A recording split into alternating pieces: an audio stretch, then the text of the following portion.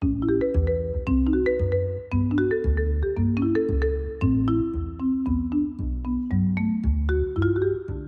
family, and welcome to Normal with Autism, the podcast where we invite people to the kitchen table to learn about those in the special needs community and provide hope and encouragement to all those in the special needs community. I'm Tara.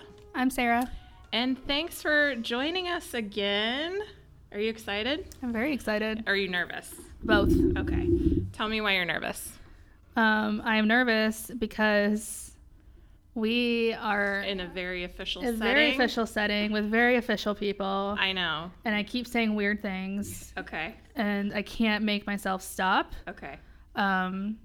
So just cut all of this. Okay, I will. So we're going to tell Craig to cut it all? No, it's fine. It's fine. This is how I am. Okay. The sooner you realize that, the better. Okay. Well, come hear all of Sarah's weird stuff. Please follow us on Instagram and Facebook at Normal with Autism. And please kind of stop what you're doing right now and rate, review, and subscribe. That would be amazing. Sarah. Yeah. What's up? Can we talk about some of the official people in the room before we introduce our other official guests? Yeah. No, we can't. Are we allowed? Should we ask our official people? We can't. They're shaking their head no. Okay, this is what I will tell you guys. Okay. Oh, there is something really big coming. Huge. Massive. Giant. Bigger adjectives. than anybody could ever possibly imagine. It's going to be awesome. It's happening right now, but you don't know about it yet. And we cannot wait to share it with you guys, but we can't right now. Sorry. It's top secret. But we will benefit from this, and you all will benefit from this, and we're very excited about what's coming up. We're in a brand new year for the podcast. Yes, we just had our 1-year anniversary. Woohoo! Yeah, go us. We made it. It was kind of like giving birth and raising a toddler. A little bit. All the craziness and the ups and downs and the crazy episodes and wonderful episodes, but we decided this year we're like, yes, we got this. Yes. Our first year was like figuring out how to podcast and kind of being all over the place, and then coming like our year 2 is going to be like a little more polished, hopefully, and like we know what we want now. It'll be great. We hope it's more polished. Listen, it's been great so far, but it's about to get greater. We're gonna get bigger. All right, good. Well, here's our segment. Tell me what's good. First of all, we had our first live appearance. Yay! Woohoo! Thank you, all 27 people. You guys are all amazing. But you know what was wonderful about that is we got to like look on every face. We got to meet everybody. Yes. We got to talk to everybody afterwards. The women's ministry was amazing. Leanne is amazing. Yes. We love her. Shout out to our friends that joined us. We love them. Yes. And we had a good time. It was a really great time. So we talked about shattering the lies that we believe as women. Woo. And we got really deep and personal. And yeah, it was really fun. It was really hard to be that vulnerable, but it was a lot of fun. And we wore our t-shirts. We have t-shirts now. And people want but only 2. Me and Tara are the only ones that have t-shirts. But people want to buy them. Yeah. So maybe that is something exciting that is coming maybe soon. I mean, maybe. Maybe you'll get a koozie. Who knows? So thank you to a koozie. I don't know. Do people use koozies? Somebody said they get a koozie. It wasn't for a drink. It was for something else. And I'll share that later. I'll come back to that. Great. Oh, for your water bottle. A koozie for your water bottle. Oh. Okay. All right. Anyway, moving on. I don't know if they're the same or different, but so yeah, we are going to kind of move into the episode because we have a lot to cover again. Yes, a lot of really great information is coming straight for your ear holes. All right. So we are back here with our advocate friends, our parent and child advocates here at AW Law, or Albite Weicker. And we're going to just kind of introduce them. And what's really neat is today, basically, our friends kind of just wrote the episode for us. It came about because I let Chad Abraham know that we get a lot of people asking us, what do we do if we're in school and we think our child might have a disability? So we're here kind of to talk about that today because, again, the school year is in full swing. And I don't know if you've noticed this, but I have with other special needs parents that I've kind of been friends with and that kind of thing, that it's normally around this time parents start getting emails, start getting letters, start getting notices at home, like something's going on with your child. Mm-hmm. And sometimes that can be quite stressful as a parent to hear. I mean, it is, not sometimes, it is, right? So we're going to turn things over to them today. And I really want to encourage everybody to listen to this episode, because whether you are a person who supports a special needs person, you might need to hear this as some of information maybe you could give to them. Or if you're a new parent, maybe you've just been newly diagnosed, your kiddo's been newly diagnosed, we want you to listen. And of course, people in the community who have been veterans, I mean, I kind of consider myself a little further along in the journey. We want you to listen today too, because you always learn something new, and we always learn something new. Or if you're an educator, it would be good to listen so that you know the parent's point of view, and maybe that can, help how you address the situation. Absolutely. And it will go to build those relationships between parents, between the schools, between advocates. All of us are working together for the benefit of the child. So without further ado, I'm going to introduce back to you Chad Abraham. Hello, everyone. Yay. And Danielle Randolph, who is joining us new today. Oh, sorry about that. It's okay. We practiced that. We did 5 times. I get it a lot. Do you? I do. Okay. All right. Good. I feel better. It's my married name. So. Okay. All right. Well, that could have been my fault because I thought that was your last name until just now. Oh, well, see, so now that's I don't my fault. feel I apologize. I make mistakes. That's okay. Now I don't feel so bad. All right. Well, thank you both for joining us today. We really appreciate you taking time from your busy schedule and sharing all of the wealth of information that you guys have. So why don't we just kind of jump right into it? Mm-hmm. So Chad, I was on the website, and that's one that everybody can go to. Can you give that again to our listeners right now so they know the website? awlawohio.com. Okay, so awlawohio.com. Mm-hmm. And there are plenty of good blog posts, articles, lots of good information for people to kind of dive into there. And I noticed there's a really nice article that kind of gives a breakdown of what to do if you suspect your child has a disability. Yep. And so I think we could just kind of jump into that. Do you think it would be a good idea to start with what some of the terms mean that we kind of commonly throw around? I do. Okay. But before we get started with that, I want to thank both of you for coming back. Aww. And we are so excited for whatever is to come, because I guess I'm not even privy to that information. But, the relationship that we have built, thanks a lot for coming back. We appreciate that. Thanks for having us. I know. And I wanted to let you guys know that the episode that we did is one of our most popular. It is. One of the most downloaded. We got a lot of feedback about it, a lot of good feedback, a lot of questions have been answered. So we really appreciate you guys and giving us your expert advice. Yes. And you're a celebrity now. How does it feel? A podcasting celebrity. No, I am pretty good. We'll have to get my, security detail when I walk out of the office to make sure that the paparazzi stay away. No, but I am so happy to be with you too, and Danielle again, because it was wonderful last time.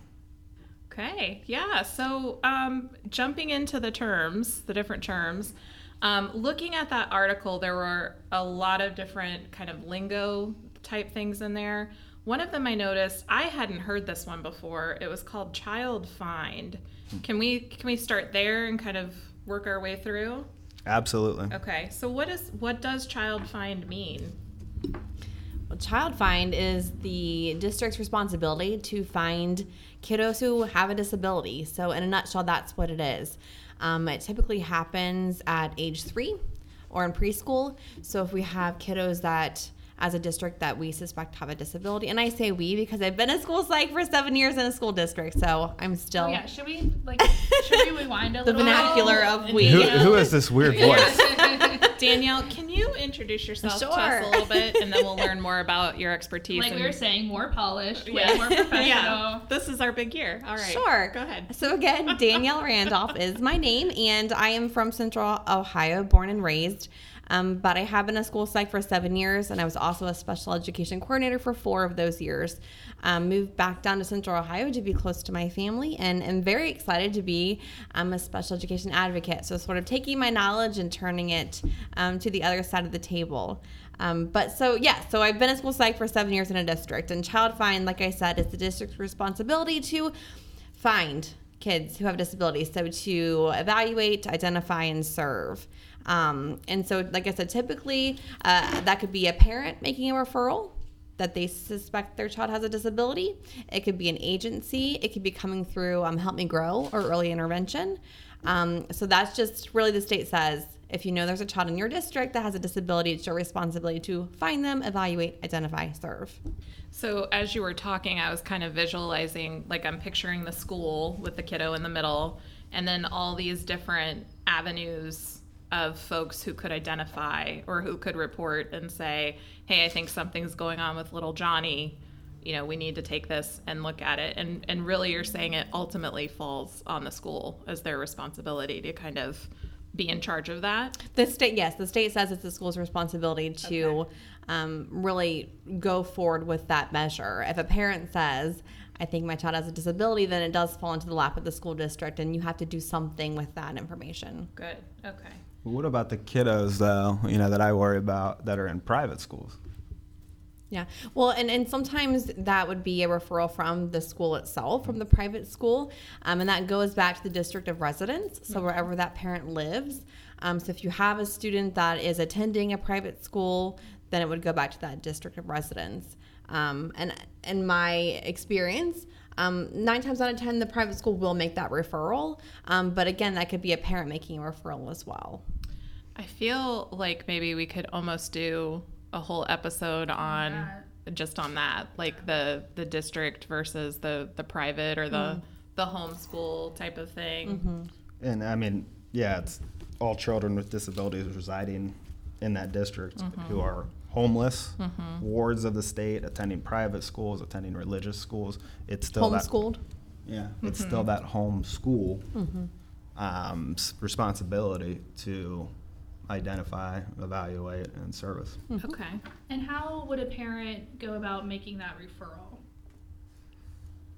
I mean, usually it could just be a simple phone call, email, but I would suggest trying to set up a meeting. So as a parent, if you have concerns about your child, getting a hold of the school district, whether that's the school psychologist, the special education coordinator, or even your child's general education teacher, just saying, hey, I have some concerns, can we have a meeting and have everybody at the table to talk about what those concerns are? Because I would anticipate that the teacher probably has similar concerns as the parent. In that regard. Document the meeting. Make Yes. sure that it's documented, because that is, I think, great advice just to keep the bridge between the school district and the parents, that it doesn't become an adverse. You're going to have to rewind for me because I can't say that word. Adversarial right away. Right. Adversarial. Yes. Yeah. So having those conversations, but at the same time, don't let anything delay the evaluation if you really suspect that disability. Right, and that kind of goes into the RTI, the response to intervention. I think sometimes school districts will use RTI to delay an evaluation, and the state says you cannot do that. So tell us really quickly again, what is RTI? What does that stand for? Response to intervention. Response to intervention? Yes. Okay. And basically give us like the I looked it up on Google and this is what it told me version, if you can. So let me do it. Yeah. The goal of RTI is for the school to step in or intervene and begin supporting the student before any student falls really behind. So it's very proactive. RTI was really a three-tiered system, though, for the general education students who were slipping through the cracks. Okay.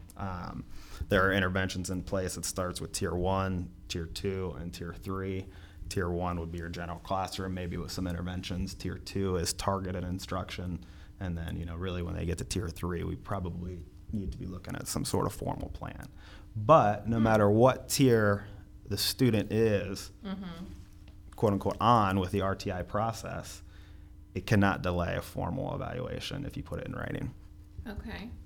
What, I guess I'm trying to understand. I'm sorry.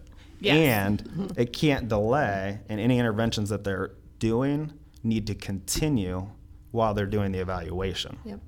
Any interventions that they are doing need to continue. I hope people are taking notes on this at home. You look like you wanted to ask a question. I just have a quick question.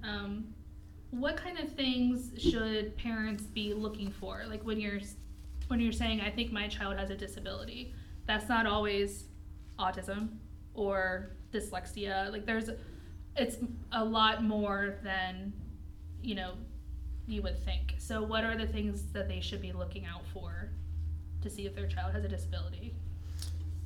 I think educationally. I think we could do another episode on that because just that one by itself. There's so many. I would say something that's ongoing. It wouldn't be, hey, Johnny had a rough week last week in math class. I would say if it's something that you've seen, whether it's throughout a school year or multiple school years, and that could be, anxiety, depression, academic issues, behavioral issues, social skills, a lot of different areas. But if you see that it's continuing to happen at home and at school, then I would say that's kind of when you'd think as a parent, maybe there's something more going on. And parents know best. I have a daughter at home, and you have that parental instinct, and 9 times out of 10, I will tell you, you're typically correct with that instinct. Mm-hmm. And using the RTI, though, I think it is a good way to gather data, and to get to that point of the evaluation. Data.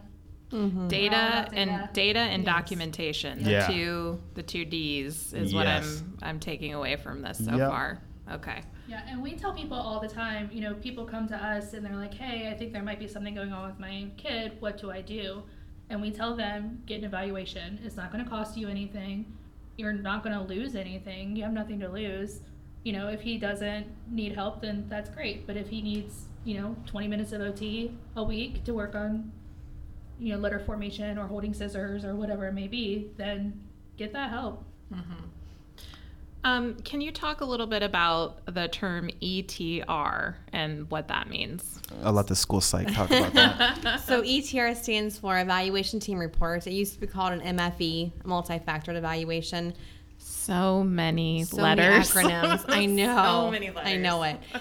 So really what it is, it's the evaluation part where we look at all the different pieces of information, collect it, and then have a meeting to say, do we suspect your child has a disability? And I know, Chad and I were talking before about the planning meeting, which is usually the start of an evaluation. But even backing that up, referral. I would say know who to contact at the school when you have a concern. Reach out to the school psychologist and the special education coordinator. Those are going to be your two people that I would say, if you have a concern, you suspect a disability, write a letter, write an email to those two individuals, and usually you're going to get that meeting that you want. You didn't say phone call, though, I noticed. I would always have it in writing, because phone calls, and not on anyone, but phone calls can get missed or forgotten about. And I would say if you put it in an email, then it's saved for future reference. To be able to go back and say, hey, I emailed you last week and haven't heard back. But I would say make that referral, and then that will lead you into the discussion. And if everyone agrees, yes, we also suspect a disability, then we would go into your planning meeting, which really is the crux of planning for the ETR. Okay. So the first step would be reaching out, documenting it, like through an email. Mm-hmm. And then the second step would be to have that meeting. Mm-hmm.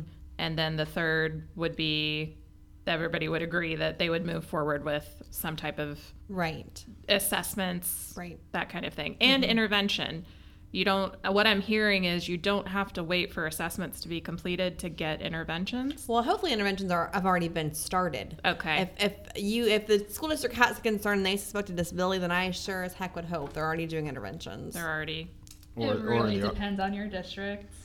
Or the RTI process is in effect. Okay. Yeah. Okay. And then another term that we have, I think this might be our last one, and then we're going to go back to the ETR though? Yeah, we're going to circle back because to the planning meeting, because that's my. Oh well, yeah. Go for it. Yeah. I think it was number 2 on the list was the planning meeting, and I'll defer to the school psych again, but that is one of the meetings that I really hone in on, and I think parents need to as well, because at that meeting, yes, you're talking about whether or not the district is going to evaluate your child, but also what assessments they're using, what specialists are going to be giving those assessments, and lastly, what suspected disability or disabilities are we testing for? So that is, that's the groundwork for building, a very good ETR and an IEP to drive it. Is kind of from the school psych perspective. So I know as a therapist, assessments feel daunting and almost like the holy grail for parents. Like it's like there's maybe sometimes 20 pages to answer. Like the parent might have to do an assessment. Like a rating scale, you mean? Yeah. And so they feel overwhelmed by it, but they also feel like, well, this is going to give me finally the answers that we're looking for. There's almost like this kind of double-edged cut to it, if you will. Do you have any kind of advice, or like this is how they should maybe feel about the assessment process? Because I just know that can be overwhelming for folks. Well, and it can be, and those 60 days can really drag on, I would say, rating scales are an opportunity for you as a parent to really document the concerns. And as a school psychologist, obviously parent input is huge. So whether that's through a parent interview, background information, or those rating scales, that's your opportunity to provide information about your child and about your concerns.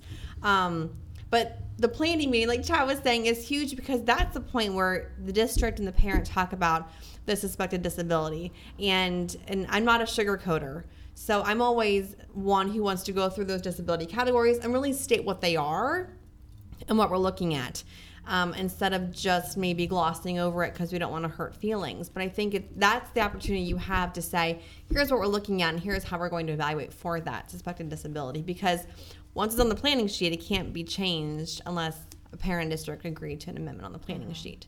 So once it's on there, it's on there. But rating scales are usually a huge part, especially if you're looking at adaptive behavior concerns or social emotional behavior concerns. Those rating scales are really where it's at for information. But yes, I know they can be daunting, and there's a lot of information, a lot of time spent filling out those rating scales. Well, I kind of like how you said, let's not really sugarcoat this. It's hard as a parent to look at regularly what your child can't do. Yeah. And I think for those who are maybe new in this process, they've probably already been determining, if they're kind of tuned into their child at all, like something's not right. Yeah. Right? The child's missing something. We just don't feel good about it. So I guess I would hope that parents could look at it and just know that this is just a tool in the toolbox that we will use to help the kiddo get to where they need to be. Yeah.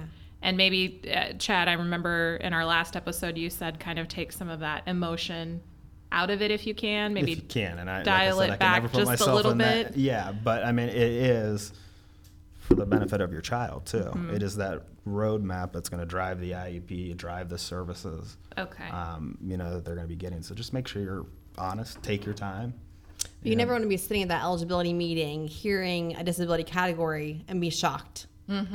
That's why I think the planning meeting is so important, because you have that time to sort of get in the right mind space and going through that evaluation. So when you sit down for the ETR meeting, okay, let's talk about what we found and not be surprised necessarily about what the district is presenting. Okay.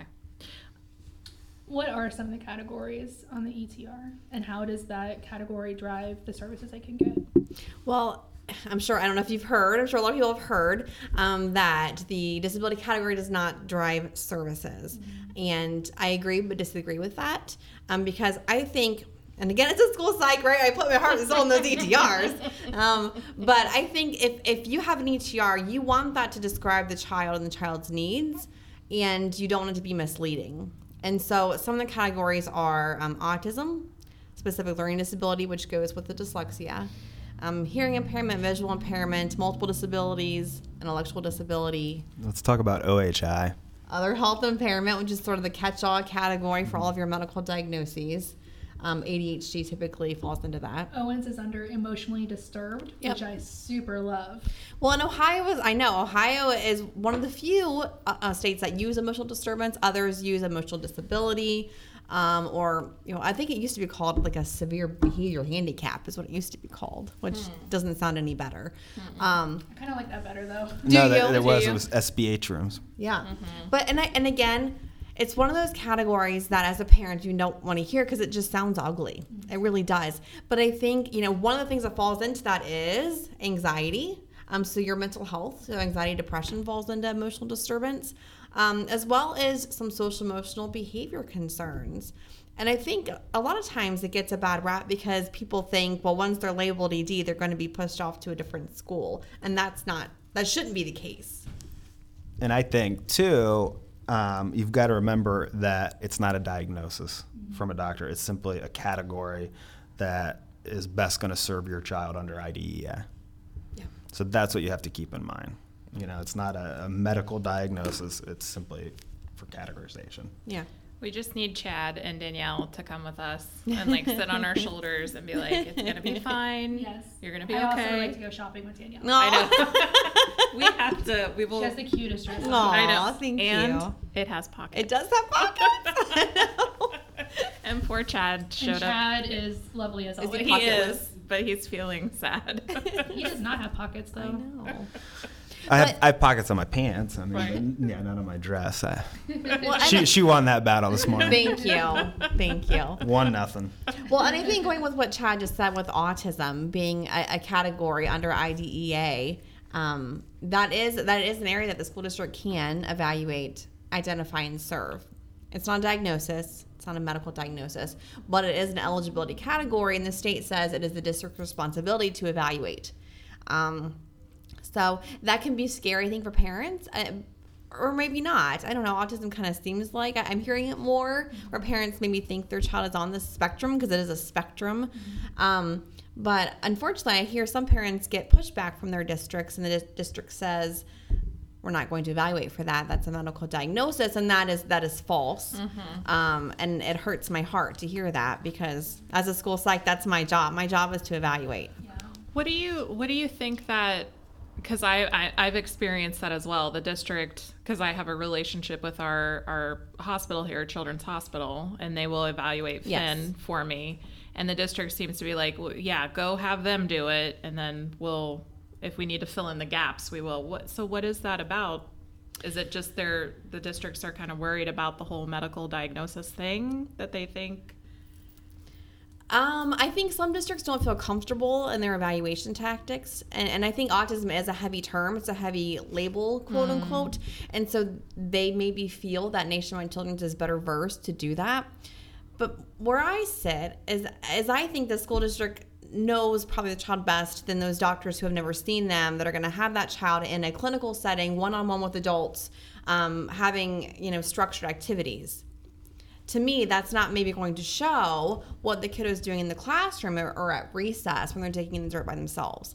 So I think as a school district, when we're able to have a nice team that's trained in evaluating, doing all these observations and those lovely rating scales, but looking at all those pieces of information and sitting down and determining, do we see autism?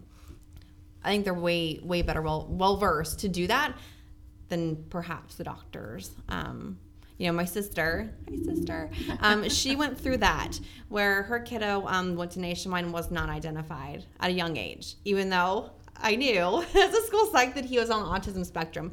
She reached out to her district 2 different times, and they both, at those different times, they said, I don't know what you're talking about. We don't do that. And I kept telling her, keep pushing. She went back to Nationwide, probably maybe 5 years later, got a diagnosis, went to the school district and said, here's my diagnosis. And I said, okay, let's change that ETR. And I just thought all that time was wasted, and the school district could have done something earlier. They could have stepped in. And so that frustrates me with the label, I guess, of autism. When the school district can evaluate, and they should evaluate, and the state says that you're able to and that you should because I think having an IEP for a child on the autism spectrum is different than having an IEP for a child with an emotional disturbance, perhaps. Services might look different, and they might be, I hate to say treated differently, but they may, if we know a child has autism versus they have some behavioral concerns. That's why I brought up OHI, the other health impairment, because I think we have a lot of students that may be on the spectrum that are, caught on that umbrella category of other health impairment. And going back to what should you do first, if you suspect a disability, because Danielle and I kind of went back and forth about this. I believe if it's an initial evaluation, okay, never been evaluated before, that it doesn't hurt to go out and get an independent evaluation done to bring to the table, because it just gives, I agree with Danielle, the teachers, administrators, people that work with that student all the time are going to know them best in the school district. But at least you have a framework of how, what are the functions of behaviors, things like that. And a lot of times when you lay that down, it makes things go a lot easier because they have that diagnosis.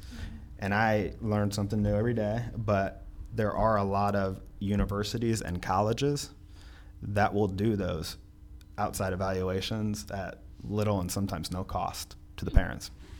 Interesting. So this isn't on the outline. Sorry, guys. But you're a rebel. I'm a rebel. Sorry, I'm burning everything.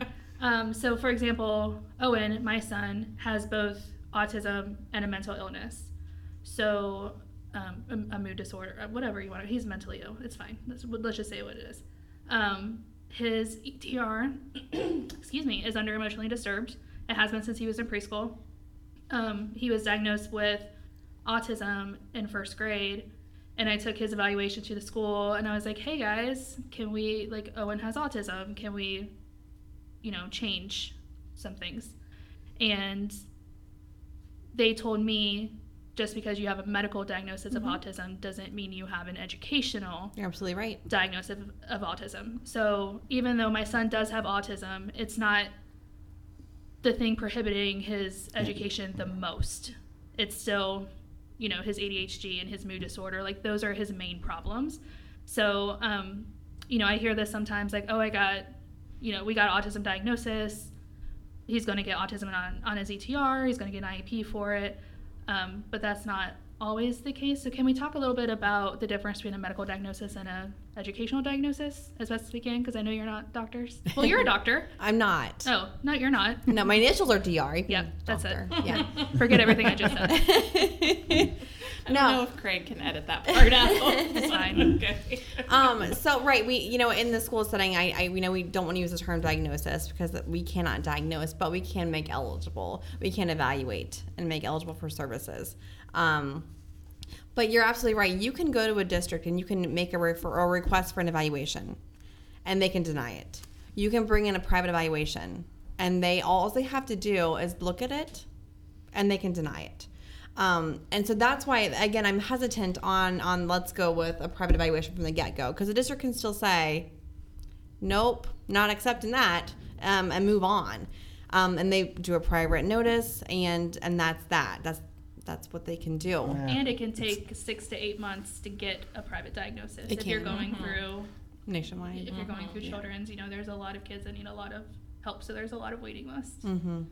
It doesn't end though. We're not gonna evaluate. So, but right. Because district will write you a prior written notice saying that they don't suspect a disability for whatever reasons. They better have good data to back that up, because it goes back to, if I have that outside diagnosis, I do have some data to back that up. So if you disagree with that, you can write what's called a dissenting opinion, and you can definitely take it up the escalation ladder, I guess, to get things done. Oh yeah. That was my rainbow of knowledge. I thought this might be a simple question to say, what do we do first if we suspect our kiddo has a disability? And I'm feeling like there's a lot of case by case too. Okay. It's case, because I know where Danielle is coming from, and it should be. When I was teaching, I used to hate even the advocates that would come in and, try to tell me, well, you've never been in a classroom. You don't even know the student that well. So I absolutely agree with her. I'm just saying for getting it going quickly, if you have that outside diagnosis, lay it on the table because it's going to move things along. I would suspect. The more data you have, the better off you are. Yeah, you get a big 3-ring notebook and start keeping everything. Data and documentation. Mm-hmm. So in a perfect world, if you're new in this whole thing, you're a parent, you're concerned, you're overwhelmed, first step, if you suspect your kid has a disability, is? I would say contact the school and request a meeting. In writing. Yes. In writing. I would agree. Yeah. So that should be step number 1. So hopefully everybody wrote that down just now. If you're taking notes, write that down. From all of the things we've just covered, that's one of the most important things to be doing. And again, I would say know who you're sending that email to, because if you're just going to send it to the general education teacher, I would also include the district administrators, because I think that's going to get things moving a little bit quicker too. Mm-hmm. Yes, as a therapist, I'm always asking parents, like if I'm working with their kiddos, who does the kiddo have a relationship with at school? Sometimes that can point us in the right direction.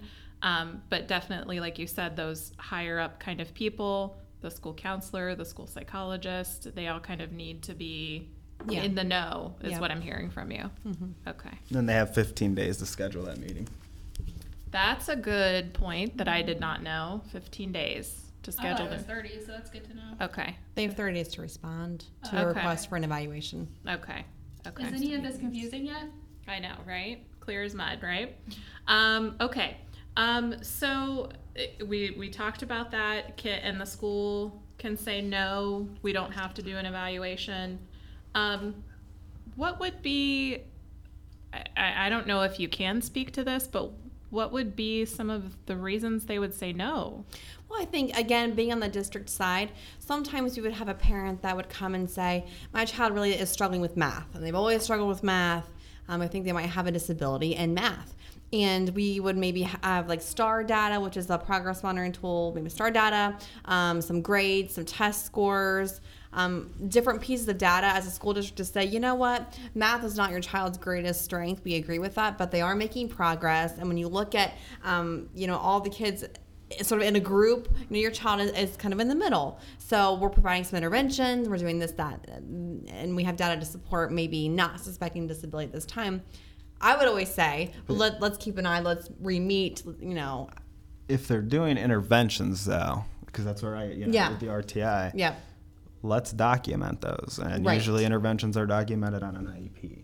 So, I think if there's interventions in place and they're working, great. But if they're not working, I think we need, or even if they are working, let's document it. Let's write them down somewhere. That's where I get not upset, but disappointed that with the RTI process that there's no formal really plan, anybody supervising it. So if you're doing interventions, great, because there's wonderful teachers out there that are doing wonderful things to make kids successful. Mm-hmm. Just write it down. Okay. Yeah. So you mentioned IEP. So can you just tell us real quickly what the difference is between an IEP and perhaps a 504? Sure. So a 504 is, to put it simply, is accommodations based. You're not typically going to get that systematic instruction that you're going to get from an IEP. An IEP is an individualized education plan. There are going to be goals and objectives that you're going to set for that child, whether it be educationally, social, emotionally, behaviorally. You get a progress report every 9 weeks on how they're doing on those goals and objectives. An IEP is much more in-depth. And it's monitored more frequently. Yeah, and there's nothing wrong with a 504 because I think there are many students out there that we would enable them by moving them to an IEP.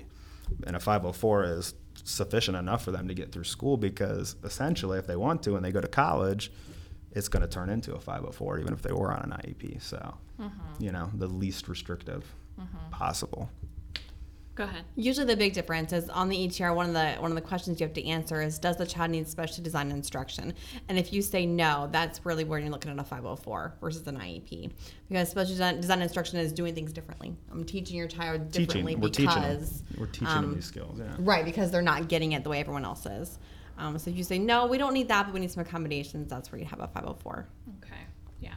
So much more involved, much more in depth in the IEP.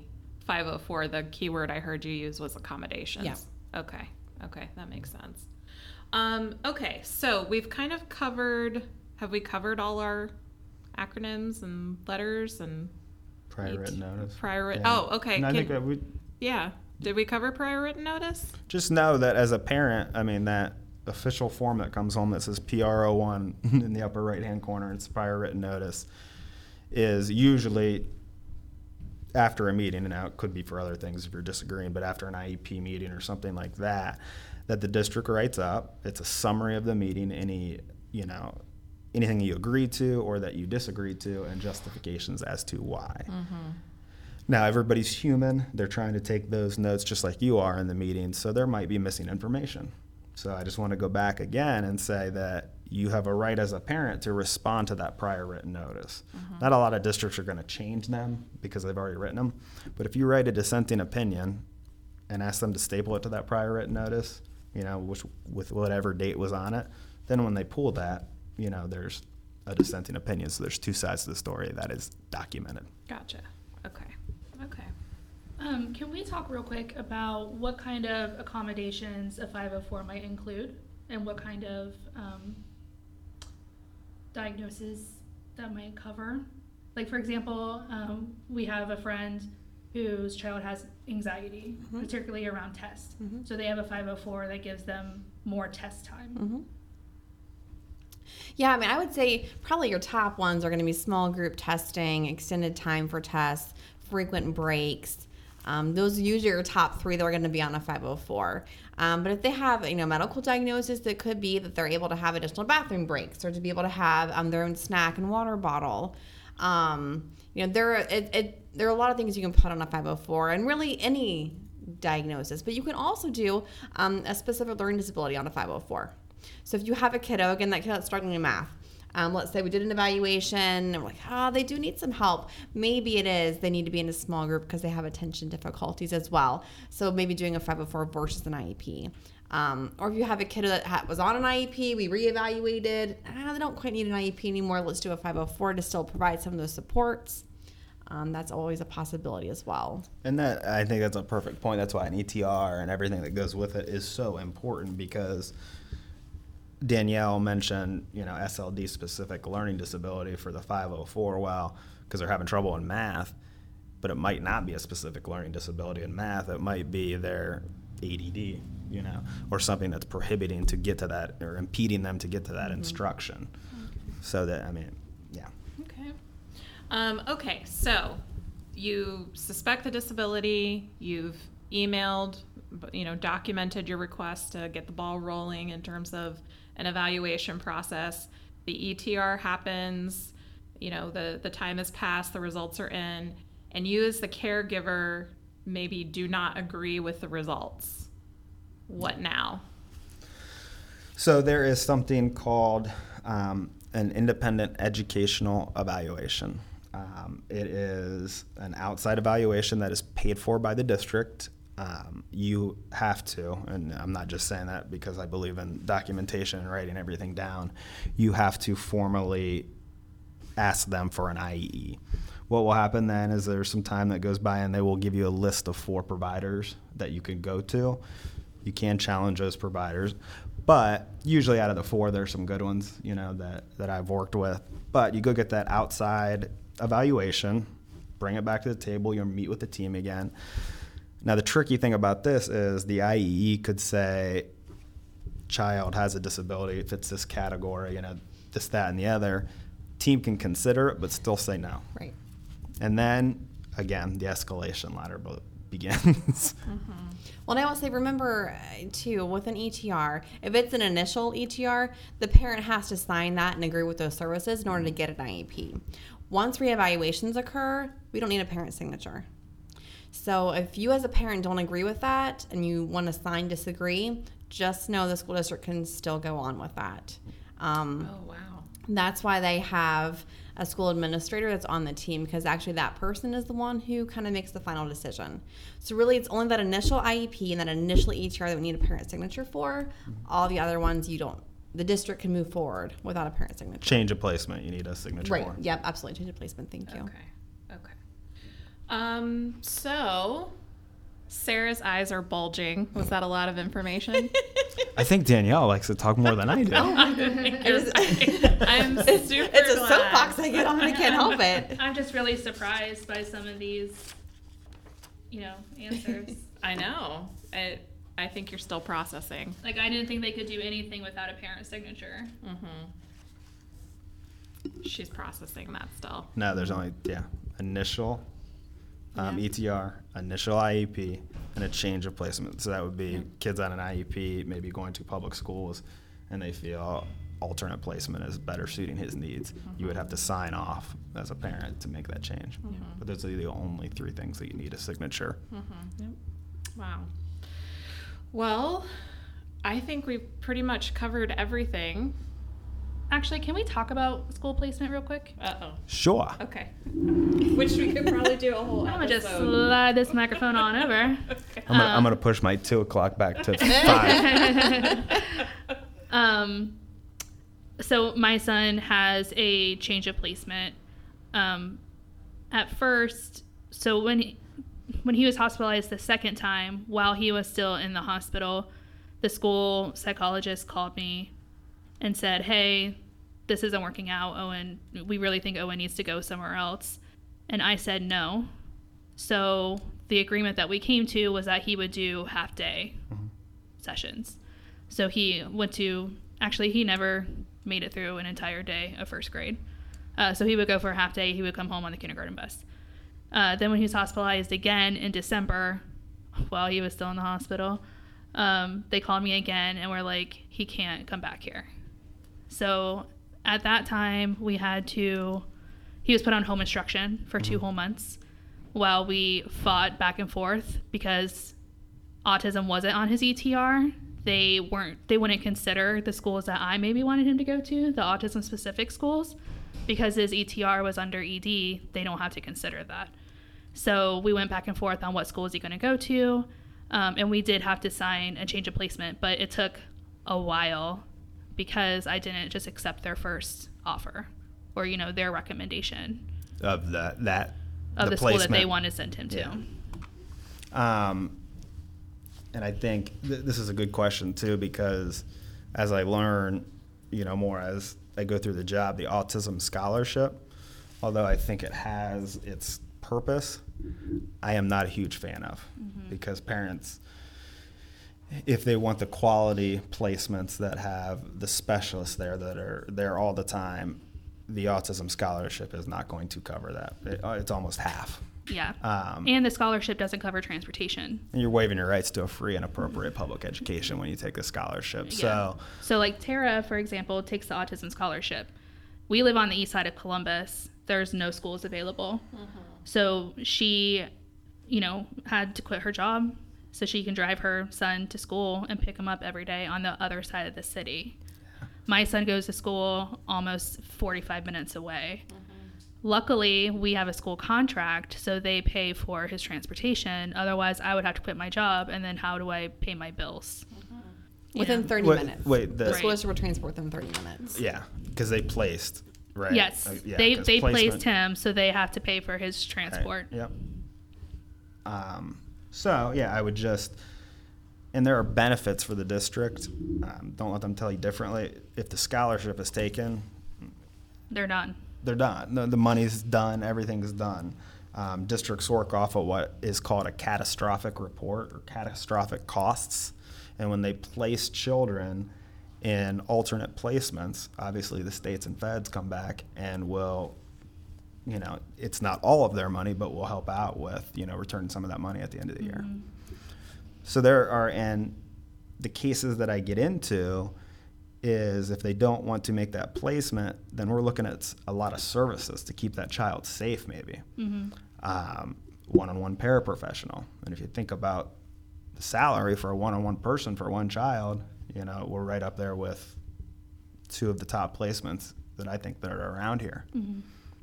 I think the Autism Scholarship is great when you're going into preschool because the districts will not place children because they don't have the data. And I completely understand that they cannot make a determination with not meeting them. But after that, you really need to look at, you know, when you're going through those IEP meetings and ETR as they get older, is that the least restrictive environment? Mm-hmm. And if it is, the district should be paying for that. Mm-hmm. Well, I would say, you know, LRE, which is another acronym, least restrictive environment. That's why I say LRE, because I can't say it. I think when you talk about change of placement, that can be scary. I think it's really important for the parent to go visit. Whatever location the district is proposing, I think the school district, someone from the school district and the parent should go visit that, because I do think parents are hesitant when a district says change of placement. But I think there are a number of kiddos that benefit from another placement that's Absolutely. Not public school, because you know, if you have a kiddo that has more needs than most, they're not going to have those needs met in a public school most likely, even with a one-on-one aid. You know, maybe that other environment has, you know, a crisis team, or maybe they have a counselor or a mental health professional on staff. You know, up where I'm from, we had a fantastic placement opportunity that was pretty expensive for the school district, but it was well worth it because they had so many more services than a public school could offer. So I know it's always hard for a parent to think about placing their child out of the public school, but sometimes it's better for that child. So I would say always visit, always ask questions, and see if it's the right choice. And what I think, too, the change of placement, the goal should be to transition back to public schools. I would say yes, but I think sometimes for that kiddo, it's not going to be in the child's best interest. The goal should be that, though. Yeah. I do believe, you know, to mainstream them back in. But, yeah, obviously, if a child, you know, post-secondarily, we're working on functional skills and life skills, then the public setting, a high school, is not going to be the right setting. You're right. Yeah. So, guys, wow. A lot of information. I'm going to have to go back and listen to this episode just to take my own notes. I know, just to take my own notes. I feel like you've given us such good stuff to get started with. I feel like we also just scratched the surface on a lot of things. I'm feeling like a future episode about... We've got our next, like, how many questions did we have? Right. Like, we have our next 6 episodes. So you say you're coming back. Yeah. All right. Yeah, we're going to come back. And we have to do some more stuff with the school psych piece, because that is a wealth of information, and we need your input on that. And Thank you. I know a lot of parents will want to hear your background and your expertise, and being on both sides of the table that way is invaluable. So yeah, we're gonna come back. So we'll just get awesome. the next. We'll just invite ourselves. Yes, we'll get the next. And it's nice because she gives me pushback. I mean, because we both worked on opposite sides, but just in different Well, roles. I think, you know, Chad, you know, IEP is definitely his wheelhouse. ETR is mine, so I think we make a good team. Yeah, Okay. that's awesome. Yeah. And tell us again, you know, if someone does need an advocate, if they do need some help, how do they contact you? Yes. Yeah, they can call into our office. But document that you called, or No, our intake coordinator will do that. Call into our office, and Ashley is absolutely wonderful. Yep. She is, I mean, really to the point that she knows where to kind of lead the case to which person. But yeah, call our office, go on our website, look at our reviews and everything, and make sure, you know, that it's an advocate that you want to work with. Definitely do your research, but then reach out. And then you'll have a consultation will be set up to see if we believe there's a case and where to go from there. What phone number should they reach out to? should we ask Ashley? Yeah, I should probably ask Ashley. Okay. When we put this episode out, we'll put the phone number. Yeah. There's an office phone that I obviously don't know don't because know. I'm on the road, so I'm using my cell phone a lot. So you want to call 614-745-2001. 614-745-2001. You want to make that happen. You can reach out to Chad Abraham or Danielle Randolph. There you go. I'm so proud of myself. Okay. So guys, thanks for joining us today. And we love our listeners. We're excited about what this next year is going to bring, and t-shirts. And t-shirts. We love our listeners, and we love t-shirts and koozies. Also, one thing, be looking on our website, Advocate, if you need help or not, because Danielle and I are going to be doing workshops. Yes. Oh, yeah. Okay, Don't forget that. Free workshops at that. Free workshop, and that. Give us the info on that again. It's every Thursday night. We're working it out. Yeah, okay. We did it at the end of the school year every Thursday night, and we had, I think there were six or seven workshops on different things, like we did one on prior written notice, progress reports, ETA, things like that. We're looking to, with the feedback, revamp it a little bit, and actually, instead of having it here all the time, going it to different districts. Love it. Different locations. So like Delaware, I think the first one. Maybe the east side? Yes. Yeah, no, absolutely. We're going to Delaware Library to do one. Nice. So I would encourage, all parents, even if you're not in the special education process yet, but like we talked about, you suspect there might be some. Come listen to us. It's free. A caregiver, if you're a grandparent that's taking care of a grandchild with special needs, just to get more information on how to help. I will charter a bus and get people there. So that we welcome everybody. You guys the questions. Knowledge is power, so take advantage of us. It's so great that you guys are offering that. It's an amazing resource. Yeah, big time. So everybody check us out again on Instagram and Facebook at Normal with Autism. And stay tuned for awesome stuff we can't talk about. Yes. And again, thank you to our guests, again, Chad and Danielle. You guys were great. Thank you to you two ladies, too, for fighting the good fight, with us. And I know. And as always, here's to the complexity in our journeys, the highs and the lows. May those who observe us do so with compassion. Compassion especially for our amazing kiddos. Bye, guys. Bye. Bye, everyone. Bye.